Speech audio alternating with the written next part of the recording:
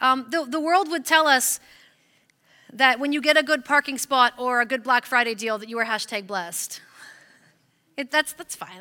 It's cute. I'm not like even bashing it so much as I just wanted to point out in this series that while the world around us would just look for favorable circumstances and like anything that makes your life easier or better would be considered a blessing for you. In fact, the scriptures teach us that we can choose blessing in so many different areas of our lives. So we've been walking through that together. And here's the last one in our series this morning. And I'm going to start with a confession. If you don't know me very well, this will be news to you, and maybe you'll be disappointed at how very, very shallow I am as a human. But if you already know me, if you know me pretty well, you already know this, and you're like, yeah, I've known this for a long time. Just don't ask Pastor Erin about it, okay? Because like she'll have too many stories from when we're kids. But my confession is this: I love to know everything, like everything. And if you leave me to my own devices, I will find out what I want to know. I'm really good at it. When I was a kid, the church that my dad was pastoring, this is the first few years they were at that church, I was going through some really difficult things. And I was pretty young, so I didn't really understand everything that was going on. But I knew something was up because I could, even though kids are perceptive, right? You can feel it. You can tell something is up and that there were some difficult things going on. But my parents never told me anything, appropriately so, because I was too young and it didn't matter and it was none of my business. But that's not how I saw things, of course. Sometimes, actually, it's not sometimes, a lot of times, my parents would talk in code at the dinner table. And it was like, oh, did you meet with... Yeah. How did that go? Well, who? What was the problem? Like I wasn't even that old, and I remember being so annoyed with that. Pastors' kids, as I was, PKs, are always the first in and the last out of the building at church on Sunday. And I remember one Sunday, I don't know if I've ever told my parents this. Maybe I have. Well, they're going to know now. I remember one Sunday when I saw some people go into my dad's office after the service. And I knew it wasn't good. Like, you can just see there was a problem. And the main office to the church, just like here, was right outside of my dad's office. And so there wasn't a lot of people around, so I just, slinked in and sat down in the secretary's chair and just rolled it over to his door to see if I could figure out what was going on. That is a legit. I probably was 8 or 9 years old. I remember it. Did I ever tell you guys that? I was too young to actually probably even understand what the problem was. Do you know what I mean? But for some reason, I just had to know. I was so obsessed with eavesdropping on all the conversations. I had to know what the fuss was all about. In the house I grew up in, the staircase that went from the upstairs to the main floor wasn't a railing, it was like a pony wall, like a half wall, like drywalled in, so you couldn't see through it, which was so excellent for my addiction to knowing everything. Because what I would do a lot, I think my parents know about this. I'm not sure if they know the extent of it. I'm not exaggerating for the sake of this message, I'm telling you the truth. I would just really quietly go to the top of the stairs and then lay down and then just slink down the stairs. So that my whole body was hidden by the wall, and I would just listen to all the things. Did you guys know about that? No. A lot. I did it a lot. I was like, what's going on? They can't. And I was so quiet, they couldn't see me, and I would just lay on the stairs so I could hear everything that was happening on the main floor. This is a problem. I'm telling you, I told you I was confessing. I have a problem. I want to know all the things. I just always want to know what's going on. And I'm not so sure what's so broken in me. Maybe some of you relate to that. Some of you are like, that is weird. Either way, fine. It's cool. I'm just telling you, that's just part of who I am, that I have to know all the things. I don't know why. And I will say that it's more accurate to say I'm not totally sure what was so broken in me that I had to know all the things. And there's a bit of a past tense here for a reason, because something has happened in me over the past several years to change this fact about me, somewhat. Somewhat. I still like to know all the things. I started to realize something, and this is probably just a thing about getting older. I started to realize something as I got older, is that people's drama is exhausting. Because the more you know, the more you know. Do you know what I mean? I started to figure that out, and I guess I figured it out the hard way.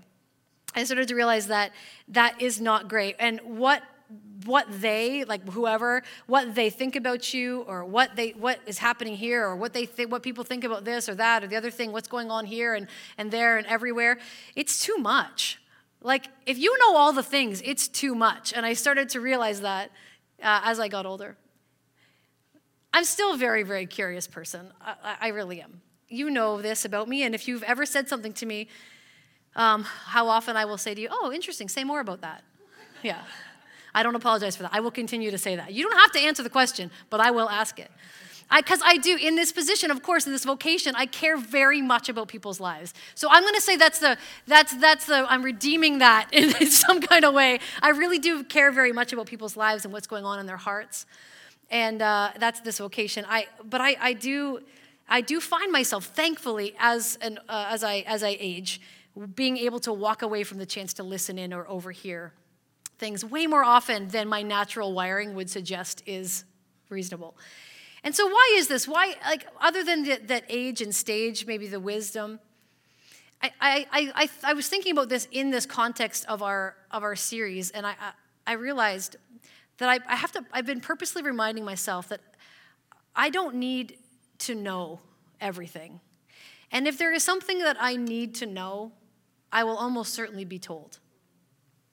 Because I don't need to run after drama. It will find me. Right? You don't have to run after it. It will find you. You can't escape it in life. And I also I've been realizing something about myself over the past several years, which has been good. This is a Jesus thing in me. I know that because I would not do this on my own wiring. Is that when I need to know everything, it's because I think that knowledge will help me control things. Like, I can manage things better if I know everything. Everything's more manageable for me. And the older and maybe hopefully wiser I get, I realize that control is a fantasy. The only control I have is over myself, my own decisions, and my behaviors, and how I will trust God. And I can't do that for you, or the person sitting beside you, or anyone off campus, or anyone in the world. And the only one who actually has control is God. So thankfully, I'm learning some things as I get older. And I just have given away the ending of this message, and I'm okay with it, but that's where we're going. Because in this series, we've been talking about how we can not only be blessed by God, because we are blessed by God. Just knowing Jesus is a huge, incredible, life-changing blessing from God. But that Scripture shows us over and over again that it's not just about being #blessed, it's about the fact that we can choose to live a blessed life.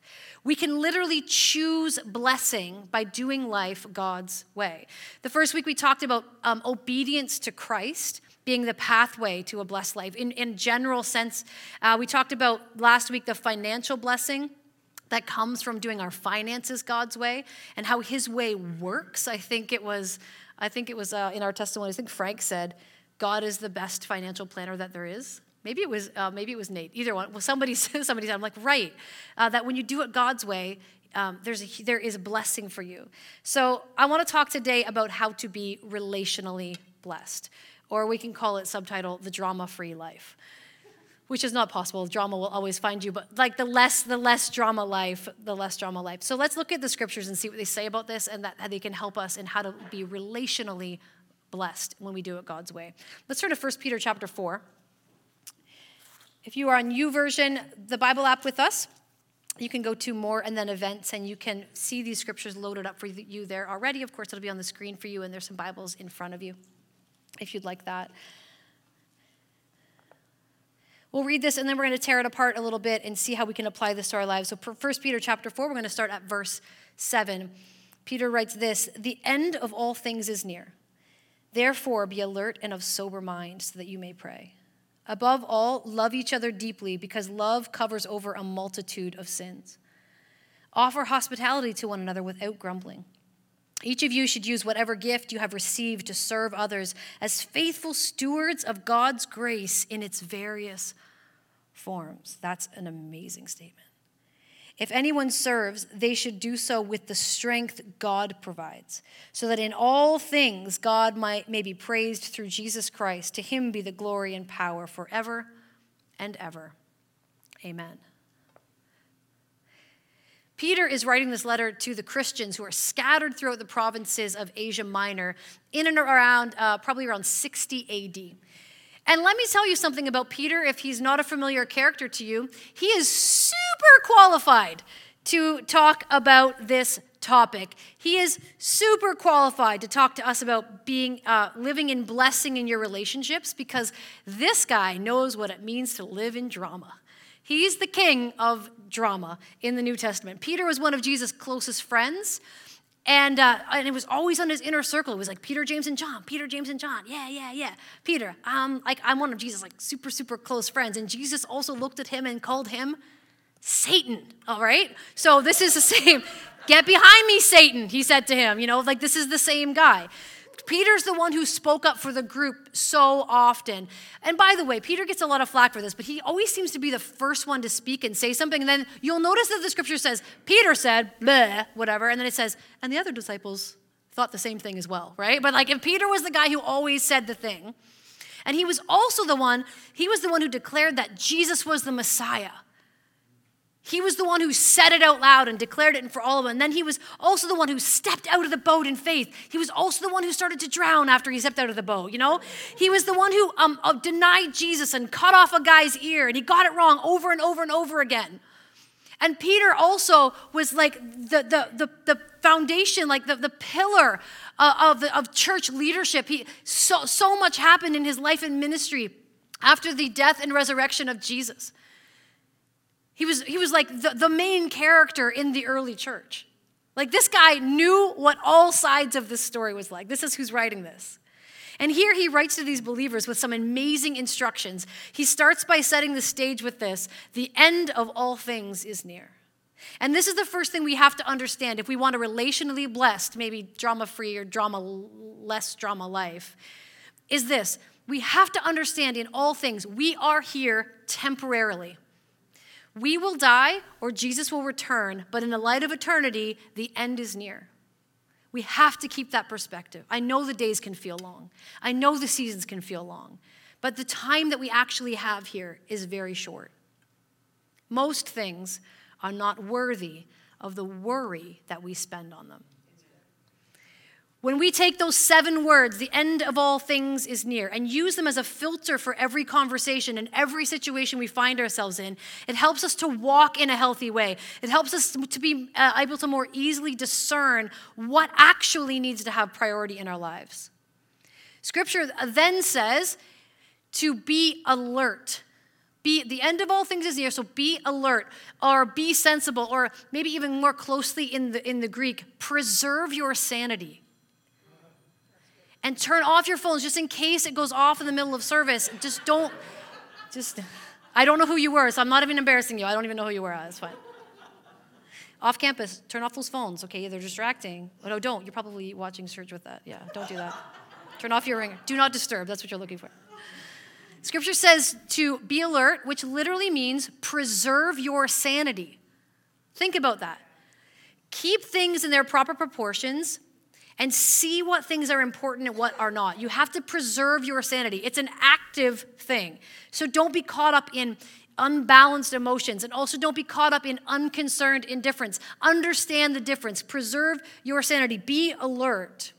And you can see why he ties this right away with this phrase, the end is near. And he says, the end is near, therefore be alert. Therefore be alert. You must preserve your sanity in a crazy world. You must be sensible in an unsensible world with unsensible people. You have to be alert to those things. That's what he's saying. Then he says, be of sober mind.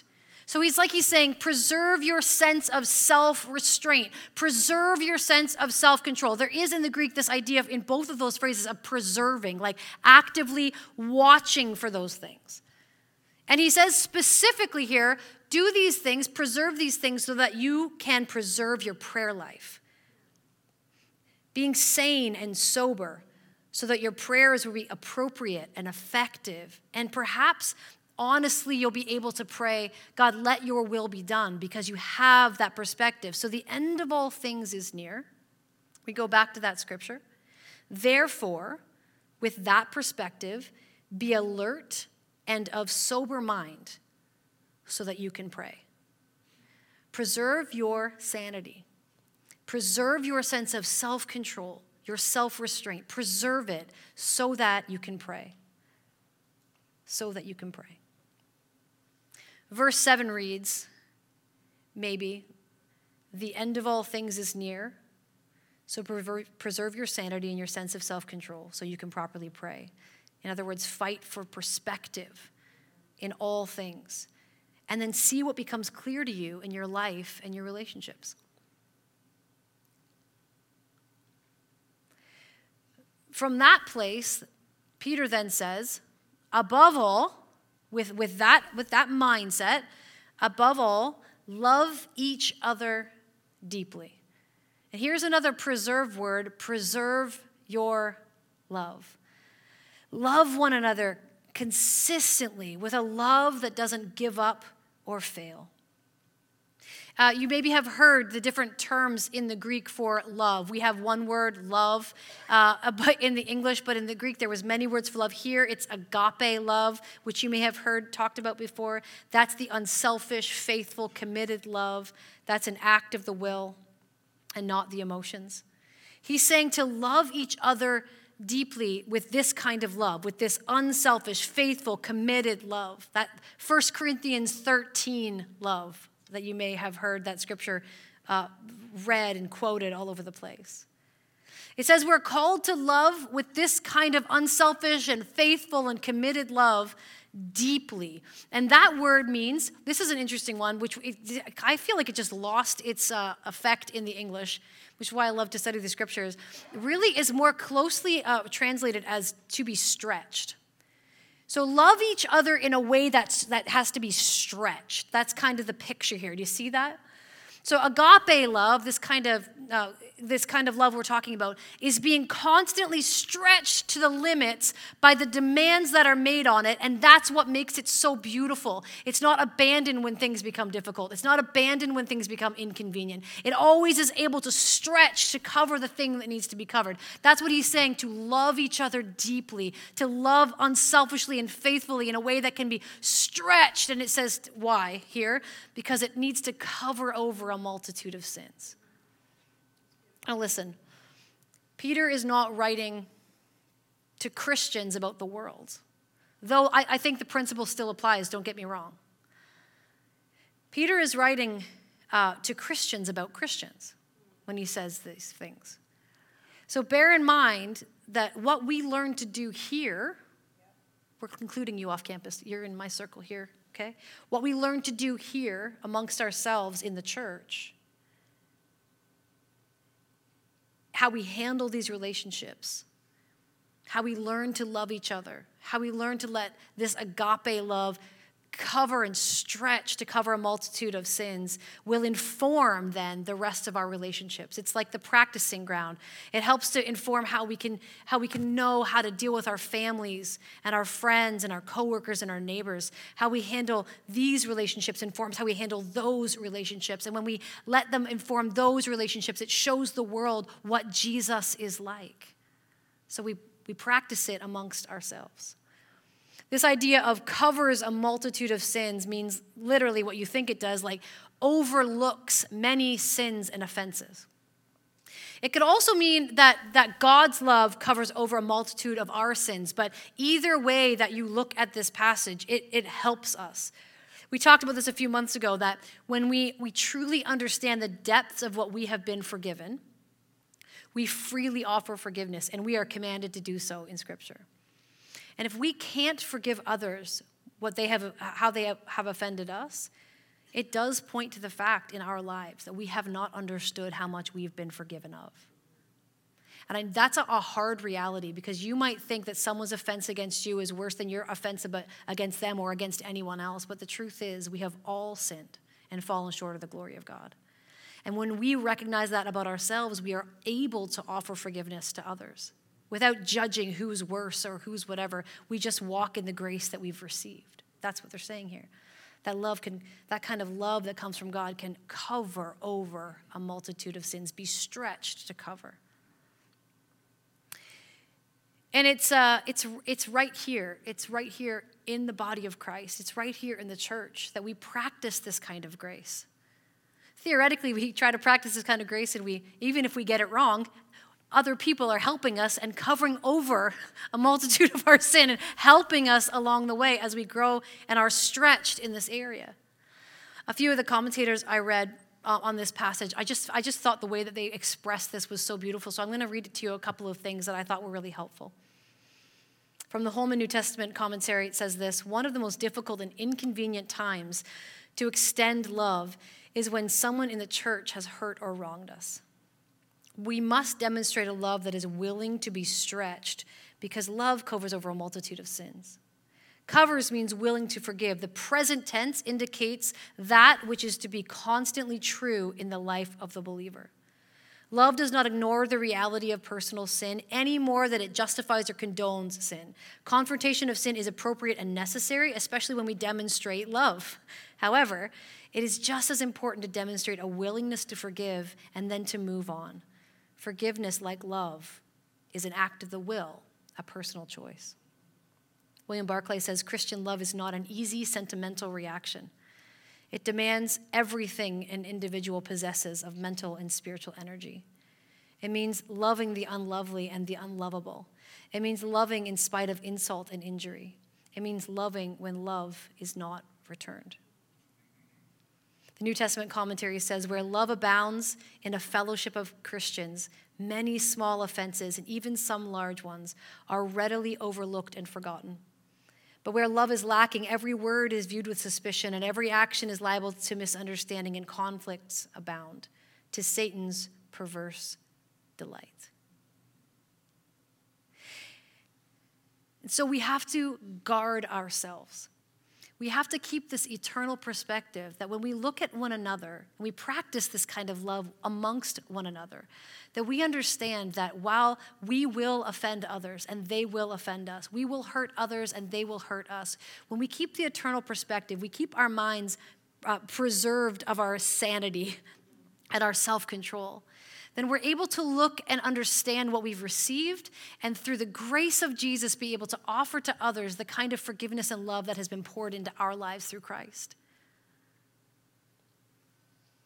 Scripture then offers us a few ways to act this out here in 1 Peter. It says, offer hospitality to one another without grumbling, and serve others. You are stewarding or managing God's grace in its various forms. We talked about stewardship last week when it came to our finances, but this idea of stewarding, I love that phrase, being able to manage or steward or be a vessel of God's grace in its various forms. That's what we do when we offer this kind of love to people, when we serve them, when we offer hospitality to them, when we come and meet people where they are. We are literally we are bringing God's grace into a situation. Have you ever known that? When you have somebody into your home, you are literally an instrument of the grace of God to them. When somebody hurts you and maybe they come to you and ask forgiveness, maybe they don't, but you offer love and grace and forgiveness, you are literally an instrument of the grace of God in their lives. They can see who Jesus is through your actions and attitudes. It's pretty incredible. And this is not because you're awesome, though you actually are. I love you and you're awesome. It's because Jesus is awesome. And he does this in and through us. And he gives us the power to do it. It's pretty incredible. You are stewarding or managing God's grace in its various forms in these ways. So you have to act this out, this love and grace, by serving those around you, Scripture says. Oh, and by the way, do it without complaining. I like how Peter just slides that in there. Do it and don't complain about it, okay? Nobody wants to hear that. I don't know. He just slid it right in there. It's not begrudgingly. Again, it's about the attitude of the mind and heart to say, oh man, like this is what I have to give. This is maybe even the small offering that I have. This is where I am, or this is what I can do, or this is how I can serve. I'm not begrudgingly doing it. I'm doing it because of the way that Jesus has served me in my life. And it is my joy to find these ways to serve others. So how do we live under the blessing of God in our relationships? I'll just take all of these ideas, if you'll let me, and just sum them up into a paragraph. We hold eternity in our perspective. The end of all things is near. which gives us the ability to preserve our sanity and our sense of self-control because we have the right perspective, so that we can pray and love each other with a love that's willing to be stretched to cover one another's mistakes and offenses, and to serve one another out of that deep love that we have received from the Father. And we do these things with all of our relationships, but especially, Scripture is pointing out here, in the family of God, especially in the family of God. And it's not just here in 1 Peter. It is all over the Scriptures in the New Testament, telling us to love one another, love one another, love one another. I also want you to love one another, and I need you to love one another. And in the family of God, you need to love one another. He's not saying work really hard to love the world. Absolutely, we have to love our neighbor. But you know how many more times Scripture tells us to love one another inside the body of Christ? Over and over and over and over again.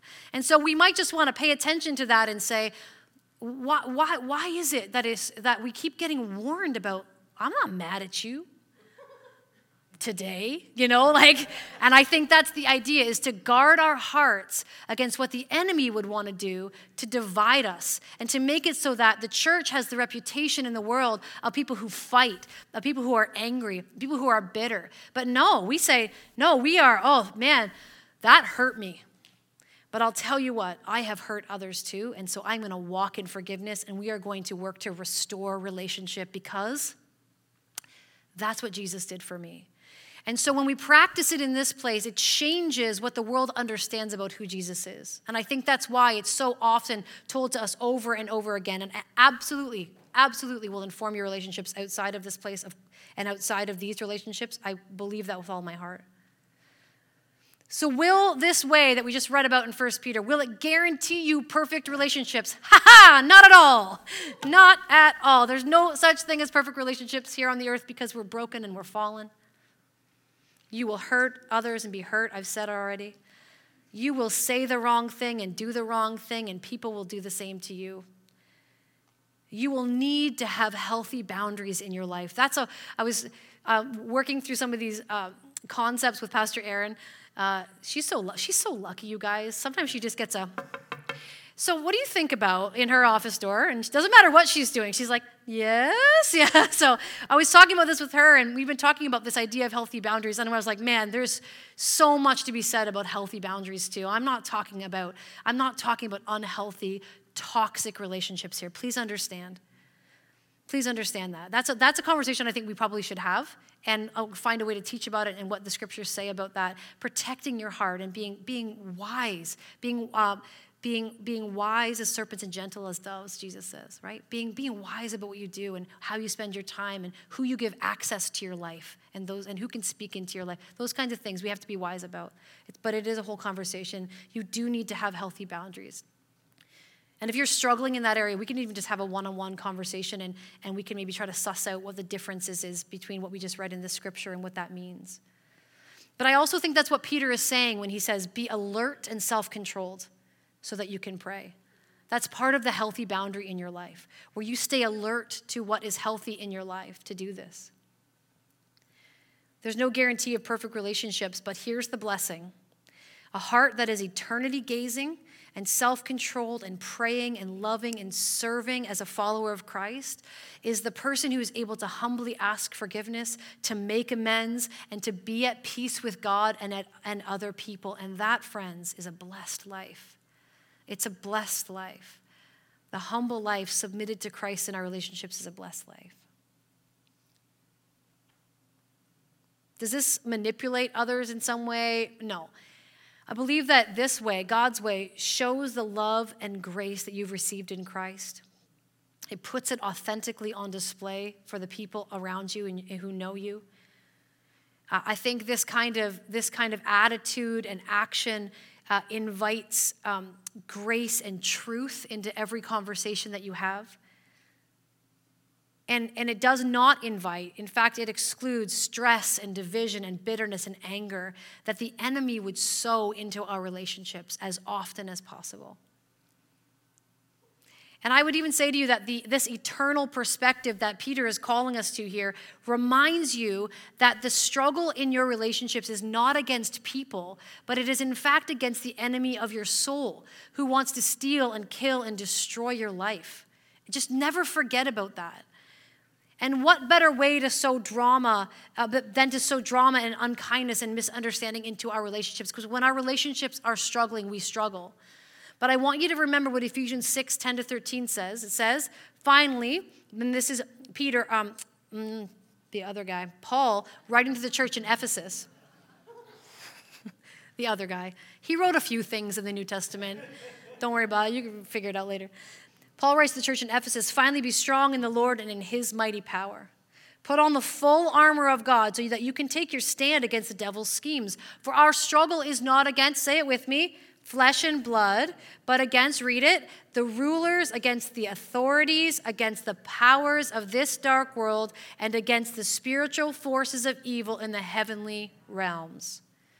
Then he says, therefore, put on the full armor of God so when the day of evil comes, you may be able to stand your ground, and after you have done everything, to stand. Sounds a lot like preserving your sanity, doesn't it? Preserving your sense of self-control, understanding the eternal perspective. Your struggle is not against people. Your struggle is against the one who would sow bitterness and anger and misunderstanding into your relationships. And so we keep that eternal perspective, that spiritual perspective. And so I want to take a moment this morning together and do a couple of things. I want us to consider this. This is just a few verses from 1 Peter. These things are, extrapolated in different places in Scripture too. I just felt like Peter had really succinctly given us a perspective to help us. That we have to keep this eternal perspective. That we have to understand to set up this healthy boundary for ourselves of preserving our sanity, preserving our sense of self-control so that we can pray, so that we can understand the spiritual reality around us. And from that place, be able to love deeply, be able to forgive freely, be able to offer hospitality, to do it with a heart and attitude that doesn't grumble or complain, but loves to do it, and to serve one another, and to be literally agents of God's grace in every place we go. We consider these things the Scripture says to us, and I want to invite you today, as I have been doing, as I've been preparing this message, there are difficult people and difficult circumstances. Unfortunately, we can probably all name more than one person who is difficult in your life right now, if for one reason or another. Maybe they're estranged from you. Maybe it's your own child, and every kind of relationship in between. I want to just take some time in the presence of the Lord today, and in the listening to and the hearing and receiving of the Scriptures, to consider some of those difficult relationships in our lives in light of these Scriptures. I wonder if some of us have given up hope that there's ever a way through these relationships, if there's ever a way to actually forgive, that you feel like you'll never be able to do it. You'll never be able to look them in the face again. You'll never be able to walk in a healthy way with them again. Some of you have given up hope. I think there's probably some of us who our hearts are just so bitter and angry about something that has happened to us, some offense that has been made against us, or some whatever. The human story is so complex. And you just think, I am never going to be able to get over it. I cannot love in a way that would cover over that kind of sin. I just can't do it. And I wonder if in this moment that you would entertain the idea that perhaps the incredible love of Jesus pouring into your life might strengthen you to do just that, to let go of bitterness and anger, and to walk free of those things. Perhaps there's been some hurt in your life that you just try not to think about, and it's sort of in its own little closet, and you're very happy with the door being closed to it. Every once in a while, it might try to peek its way out. Every once in a while, maybe something else that is said and done triggers from that hurt, or that trauma or whatever it is, and it's sort of locked in a closet. And I would say to you, I believe the scriptures would say that those doors need to be open and those things given to Jesus. These are not battles you have to fight by yourself. These are all things that can be given to Jesus. And I wonder if in the most difficult circumstances and relationships in our lives, if we know that walking in these perspectives and allowing the grace and strength of Jesus to walk with us and trusting him, like to be able to give him, I heard this on Friday night. I don't even want to steal this message because I wrote this way before that Friday night. We were at a women's event and she was talking about that exchange. I prayed it this morning. I couldn't help it. It was in my spirit. That exchange of beauty for ashes, the oil of joy for mourning, the garment of praise for the spirit of heaviness. I think it's Isaiah 61. That incredible exchange where we take all of this brokenness and say, Jesus, this is literally what I have. I have this hurt and I have this bitterness and I have this unforgiveness and I have all of these things and they can't be fixed. So what are you going to do about it? Sometimes I pray like that. I don't know if it's very spiritual. But what are you going to do about it? Jesus goes, thanks for bringing that to me. Let me just take that for you. Let me carry that for you. You don't have to be under that. And I wonder if we read these scriptures and let them sit in our hearts. I wonder if this morning there would be a willingness to let go of some of those things, a willingness to choose to see how forgiven and loved that we are and have been and continue to be in Christ, and would be able to offer that in other ways to people that we have not been able to. We have not even seen that need, but we realize now as we hear the word, there are just things we're holding on to. There's closets that need to be opened. There's some stuff that needs to be dragged out from under the bed. Whatever, wherever you hide your stuff. I don't know where your mess is, like whatever that is for you. So let's just, in the quietness of this space, I'll invite the team to come and just, I kept asking the Lord, like, where to land this message. I've been asking him for many, many days. And I just kept coming back to these questions, like, I wonder if in this space we could just pray together and invite the Holy Spirit to change our perspective, to change our hearts in any way that this needs to be changed so that we could do our lives God's way. I hope I've convinced you in the last 3 weeks that when we do things God's way, we do invite and choose blessing in our lives. Could we pray together that as we choose to do it God's way, we'd be able to serve from genuine love, that we would get a new perspective on the things that have been holding on to us. The things that we just think we just can't let go of. We just can't possibly forgive. We just can't possibly let go of the anger. There's just been too much water under the bridge. We just cannot do it. But maybe today the Holy Spirit is inviting you to say, yeah, you can, and I'm inviting you to be free, to choose the blessing that I'm offering to you in your relationships. I wonder if this morning we could pause and recognize the schemes of the enemy in our relationships and not see it as a battle against you versus me, but see it as a battle of us versus the one who would want to steal, kill, and destroy, and say no to the schemes of the enemy and yes to the love and grace and forgiveness that we find in Christ and then offer to others. I know this journey, friends. I know it so intimately. I'm going to tell you that Jesus shows up every single time you offer him something from your heart. Every time.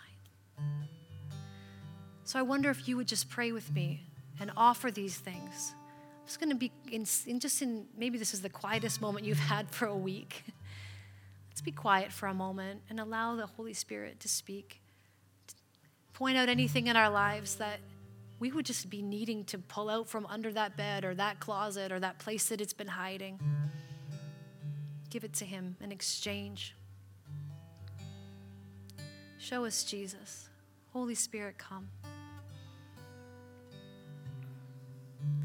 Holy Spirit, come.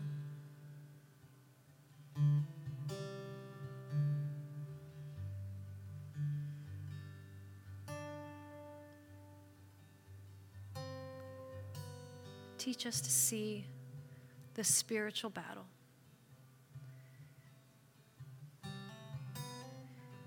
Teach us to understand the forgiveness and grace of Christ in our lives.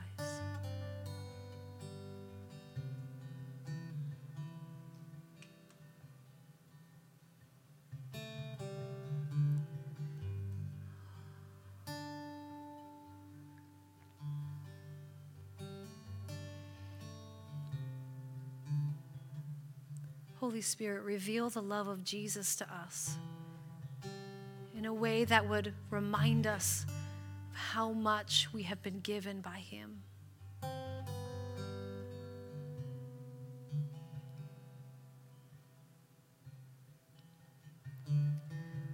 Oh, Jesus.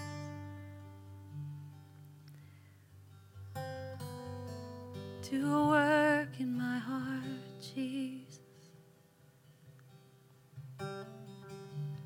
Do a work in your church, Lord.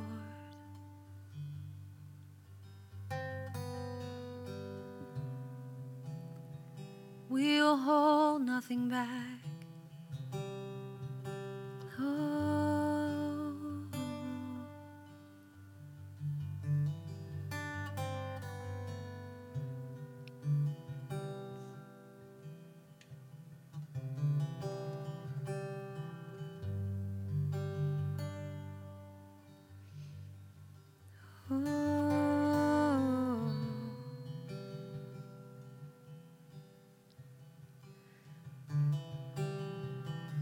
Holy Spirit, I ask for you to fill us with courage today. The courage to love those who are so difficult to love and to trust you with their lives. Holy Spirit, I pray for the courage to forgive. We don't want to walk in disobedience to your word. We know we are called to forgive. We are commanded to forgive.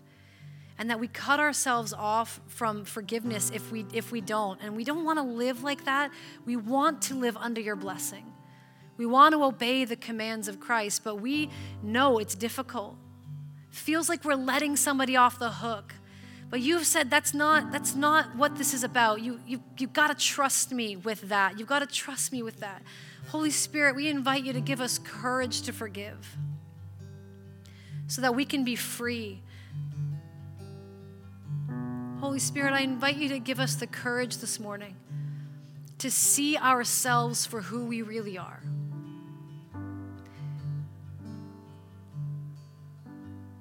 Help us to have an understanding of what we have been forgiven, of all of the ways that we have rebelled against you, of all the ways that we have needed to receive forgiveness from you and from others in our lives. Give us a picture, Lord, not so that we could feel like we're a worm and a wretch, because we need that understanding so that full of grace and full of forgiveness ourselves and full and overflowing with the love of Jesus for us, we can reach out from that place. God, give us the courage, Holy Spirit, this morning to see who we are so that in confidence and with gratitude, we can offer that as an overflow of our lives to the people around us.